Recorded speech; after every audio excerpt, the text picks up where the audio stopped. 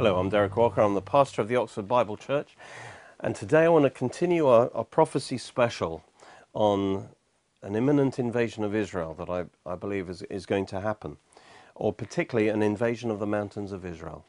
And we've been seeing last time that God's prophecies of the end times talk about Israel being regathered from the nations and Israel actually capturing Jerusalem. Luke 21:24, and that's a major end time sign, and that happened in 1967, and we're exactly 50 years on from that now.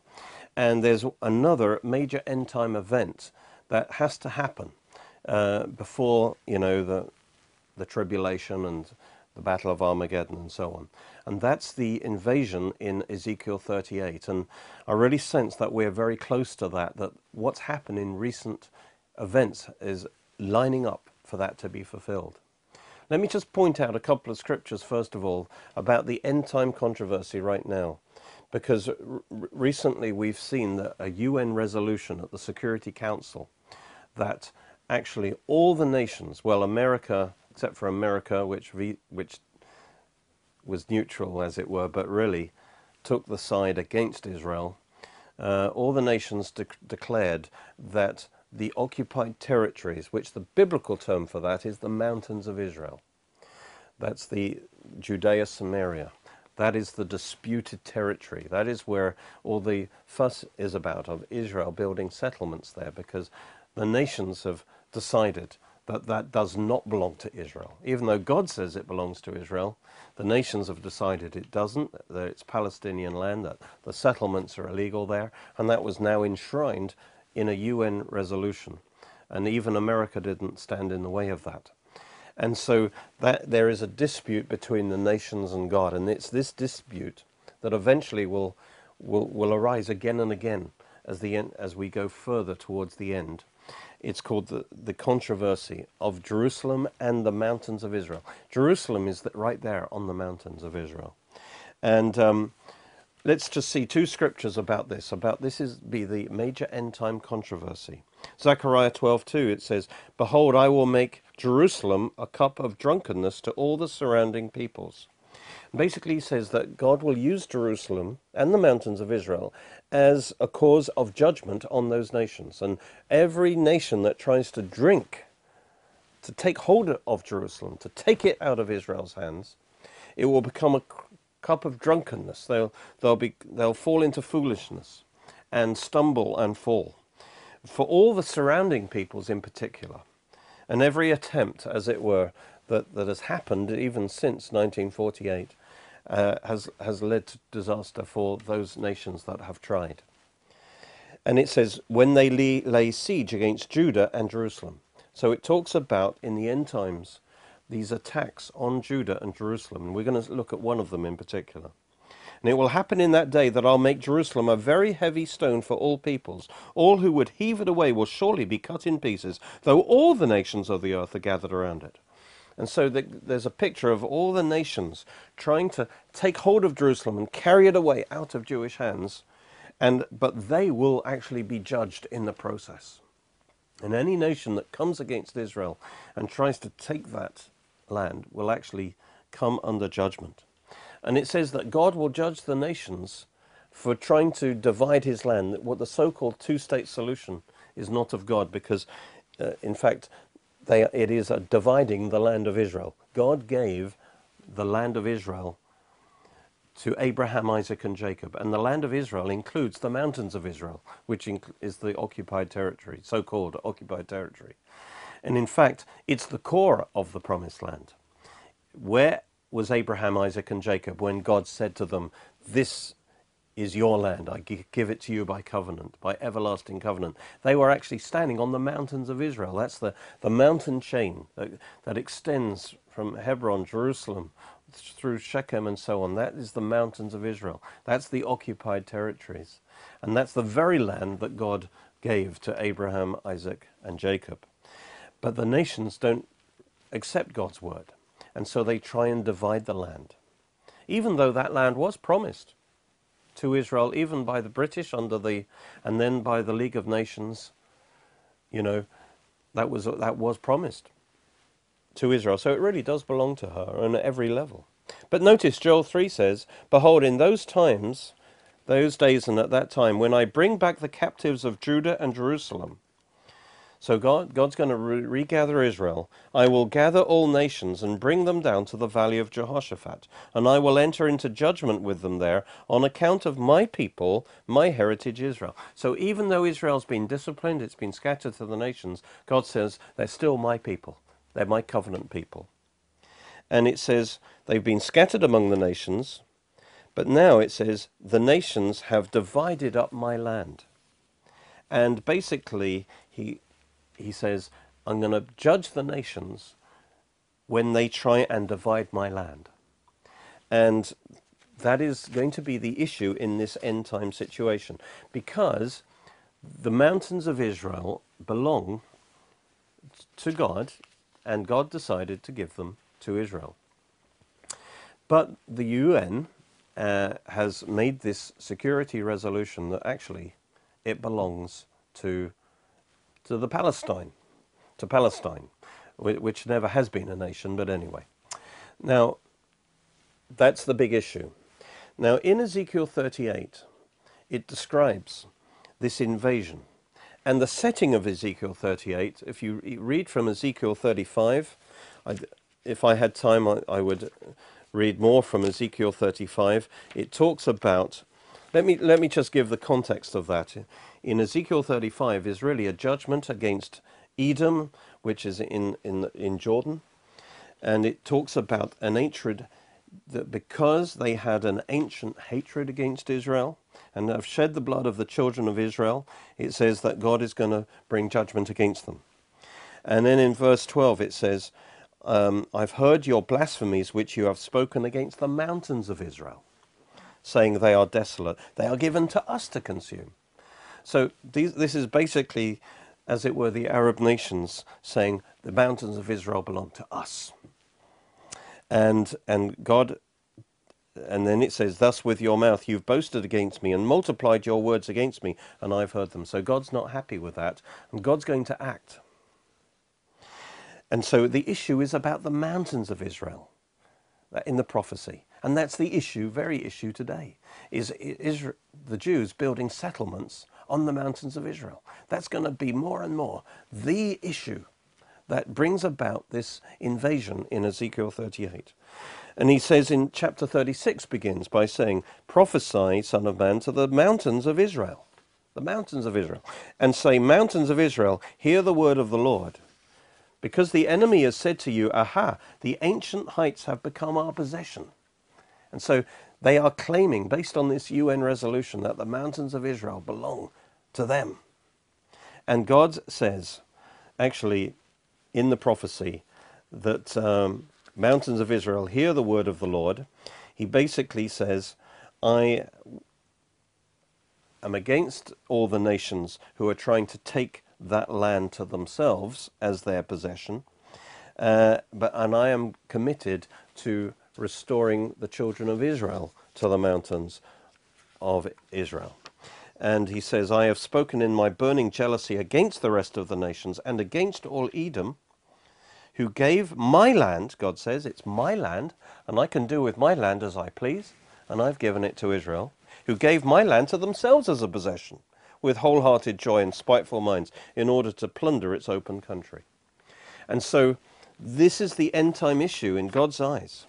It says, it goes on and says that because Israel sinned, they were scattered to the nations, and God dealt with them there. But he says, I bring them back into the land. And in Ezekiel 36, he says in verse 24, I take you from the nations, I'll gather you out of all the countries, and I'll bring you back into your own land. And then I will cleanse you from all your idols, and I will give you a new heart and a new spirit. And I'll take out the heart of stone out of your flesh and give you a heart of flesh. And I'll put my spirit within you and cause you to walk in my statutes and keep my judgments and do them. And then it describes that they will dwell in the land during what we call the millennium. So in Ezekiel 36, it describes a two-stage regathering. They're brought back to Israel, and in particular to the mountains of Israel, the heartland of Israel. And they're in unbelief. But when they are back in the land, God is going to work on them and bring them to a place of faith. And that's the second stage, is when Israel will ultimately come to faith in the Lord and receive the Holy Spirit. And then they will be in what we call the millennium, when Israel will be the most blessed nation in the earth. And then in Ezekiel 37, again we have the same picture of a two-stage regathering. It's the valley of the dry bones, and the scattered bones of Israel is Israel scattered among the nations. And then the word of the Lord is spoken the first time, and all the bones come together, and the flesh comes onto those bones, and those separate bones become a single entity, a single nation. And that's the initial regathering of Israel that took place in 1948. But there was no spirit in them. And that's the state of Israel right now. And then he's told to prophesy a second time. And the second time he prophesies, the Spirit of God comes into that man, and it becomes a mighty army. And so this is the second spiritual revival of Israel and the regathering of Israel. That's going to happen just at the time of the second coming of the Lord. And then Israel will be fully restored spiritually to the Lord and also naturally to the land, and dwell in that blessing for the kingdom of God age, the 1,000-year reign of Christ. And so that's the setting. And again we read that the mountains of Israel are the key area. And then we come to Ezekiel 38, which is positioned between those two regather. Israel is regathered to the land, and Israel is also occupying the mountains of Israel. That's what we call the settlements. And that's the setting. But Israel is not yet in faith, is not yet, in the kingdom age yet. And this is the setting, and this invasion is, in Ezekiel 38, is actually a major event that is a major step towards the spiritual regathering and the spiritual revival of Israel. So we saw last time that in Ezekiel 38 that we see Russia, the land in the far north from Israel, puts together a coalition of nations, including Iran and Turkey, Sudan, Libya, North African nations, and they come as a massive invasion upon the mountains of Israel. We see that in verse 8. An international coalition, what they will say is, we're enforcing the UN resolution that says the mountains of Israel belong to the Palestinians. We're going to enforce that now under international law. And we're going to establish the two-state solution. We're going to establish a Palestinian state. And most nations will think that's a wonderful thing. It's about time to. And yet God will be angry, because God has already given that land to Israel. The nations have no right to do that. And so this will be a point at which God will step in and make his point of view known, and he will enforce his word, and he will destroy those armies on the mountains of Israel. And so one new insight I've had is that the mountains of the invasion is not of Israel proper, because then Israel would retaliate probably with nuclear weapons. But it's not an invasion of Israel proper, it's an invasion by Russia on the mountains of Israel, the occupied territories. And that will mean Israel probably won't feel able to fight back, and they couldn't really do so. And therefore it's a very targeted invasion. And this will explain why no Jews will be actually killed there, because it will be a judgment on those invading armies. What's going to happen? Verse 9, you will ascend, coming like a storm, covering the land like a cloud, you and all the troops and many peoples with you. And so there will be this massive invasion of the mountains of Israel to enforce the UN thing. And it says, again in verse 8, that the people they invade will be people who were brought out of the nations and now dwell safely on the mountains of Israel. Now, why do they dwell safely or securely? Because, and I think the new American administration now, it wouldn't have been true before, especially under the last American administration, but the new one now will now not condemn the settlements, will allow Israel to build settlements, and they will feel safe because they're under America's protection. So they're dwelling safely, and immediately we see with the new administration that the Jews are now quickly building a lot of new homes in that area. And that's going to provoke Russia and the Islamic world. And especially if the American embassies move to Jerusalem, that will also provoke. And so all of this will lead, and possibly Russia, seeing a great chance of an advantage for herself, she will take this opportunity now to get a win-win as far as she's concerned, get control of the Middle East, get control of the energy, the world's energy, and enforce the two-state solution and be a hero in the Islamic world. And it will seem that will be Russia's motivation there in bringing this to pass. And she'll say, I've got a legal basis in the UN resolution. So because of the new American administration, at the moment, Israel is dwelling safely. So the conditions are there for this prophecy to be fulfilled. Let's read on. Then says the Lord God, on that day it will come to pass that thoughts will arise in your mind. That's Gog, the leader of the invasion, possibly Putin. And you will make an evil plan. You will say, I will go up against a land of unwalled villages. I will go to a peaceful people who dwell securely, all of them dwelling without walls and having neither bars nor gates. Now, this was another insight that I realized actually fits the situation perfectly. It's called a land of unwalled villages. Now, that doesn't seem to fit, because nowadays, in the old days, you see, every city used to have walls. And the unwalled villages would live around a city. So you'd have a fortified city with walls, and then surrounding that would be different towns and villages. But they would be unwalled. So it talks about it being a land of unwalled villages. Of course, nowadays, no city has walls, because walls are useless against modern weapons. So what it's talking about is the corresponding meaning of that. And it's interesting that, for instance, you have a city, and then the unwalled villages surrounding that city were called the daughters of that city. So you've got Jerusalem and the daughters of Jerusalem. You've got the fortified city. Now, when there's the people in the villages around the fortified city would pay taxes to that city, and one of the benefits they would have is that under attack, they could run under the protection of that city. And hopefully that city would do that in the case of an attack. So these unwalled villages, the land of unwalled villages, is the land surrounding the fortified city. And when they're under attack, they flee for protection. Well, that corresponds exactly to the occupied territories. If you think of Israel as the fortified nation, well, yes, there is a physical wall, and particularly there's a military wall surrounding Israel proper. But what's called the occupied territory is not part of that Israel proper. It's actually the region around it. So although it's under the protection, it's not within the walls of Israel. It's a land of unwalled villages.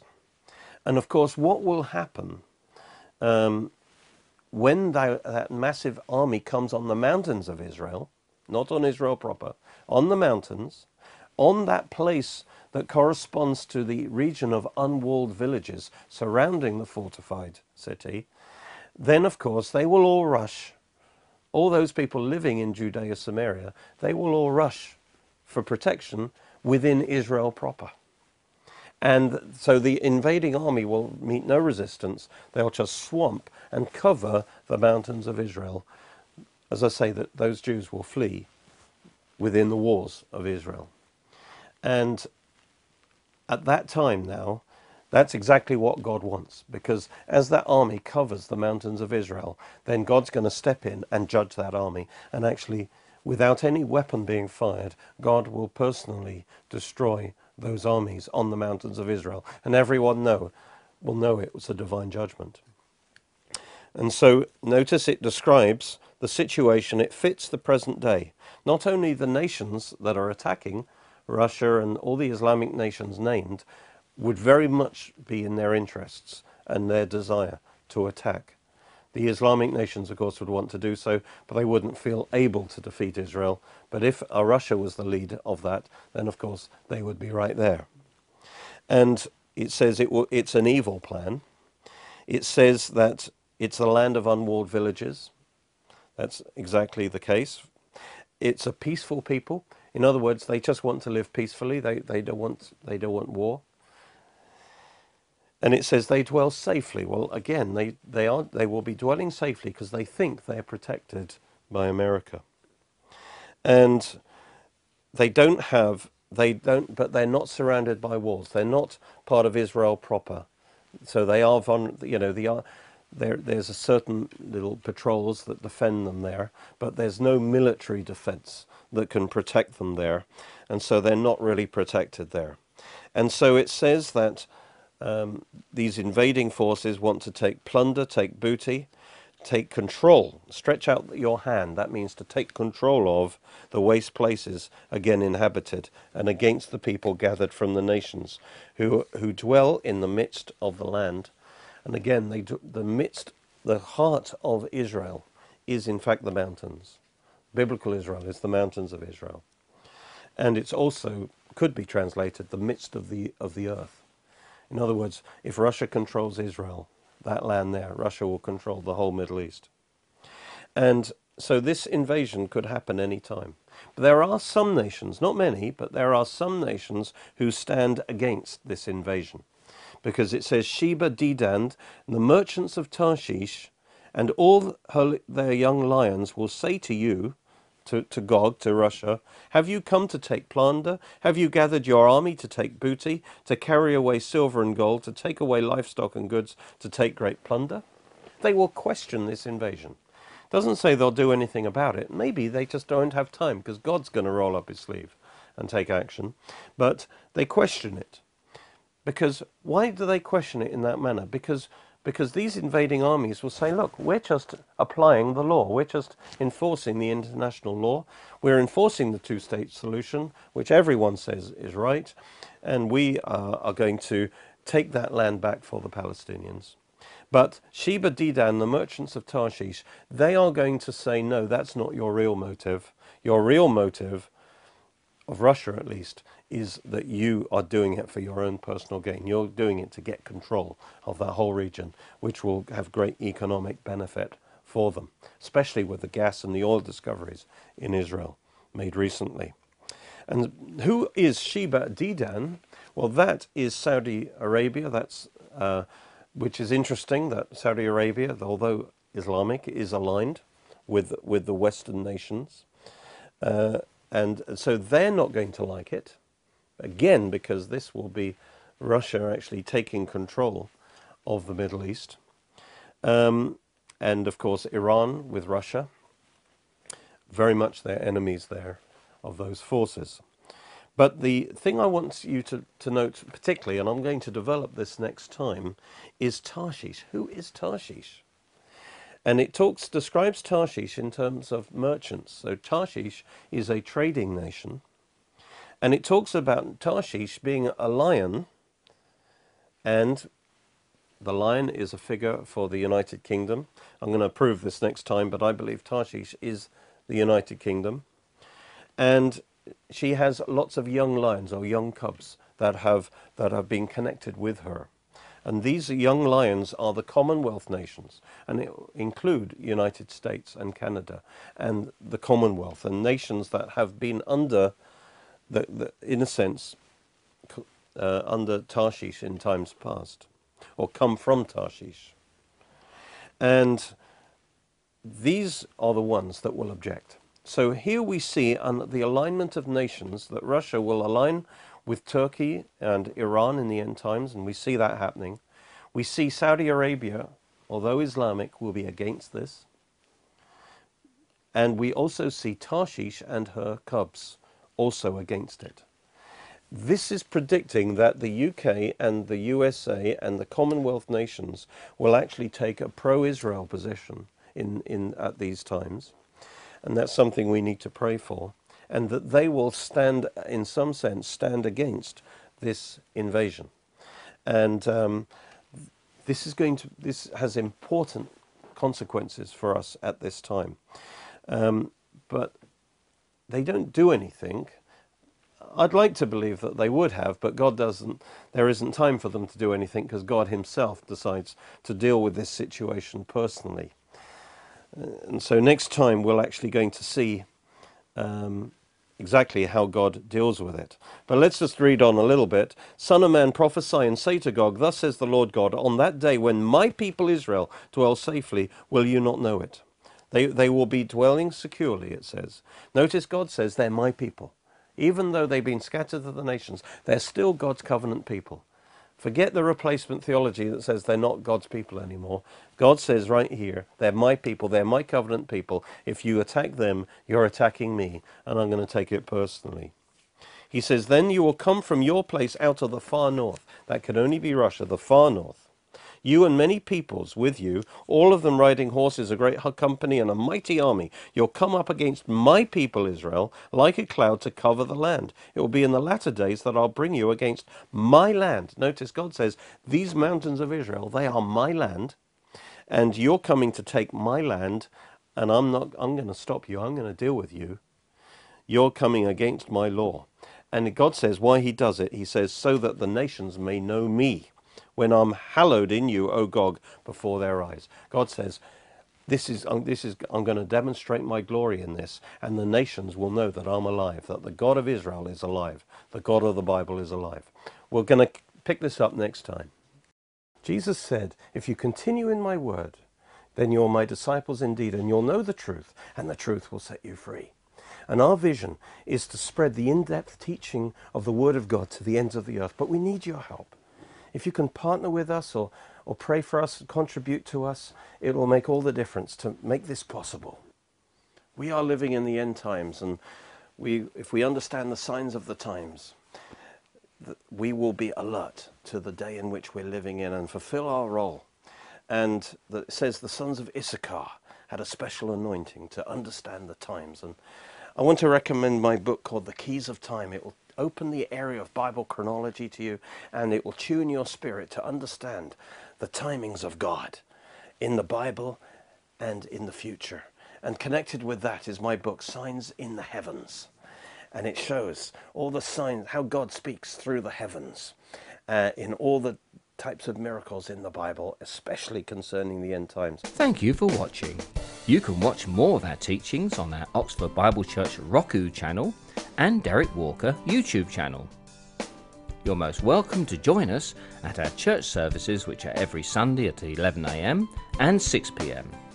You can order CDs, DVDs, books and other great products from our online shop at www.oxfordbiblechurch.co.uk or by calling 01865 515 086.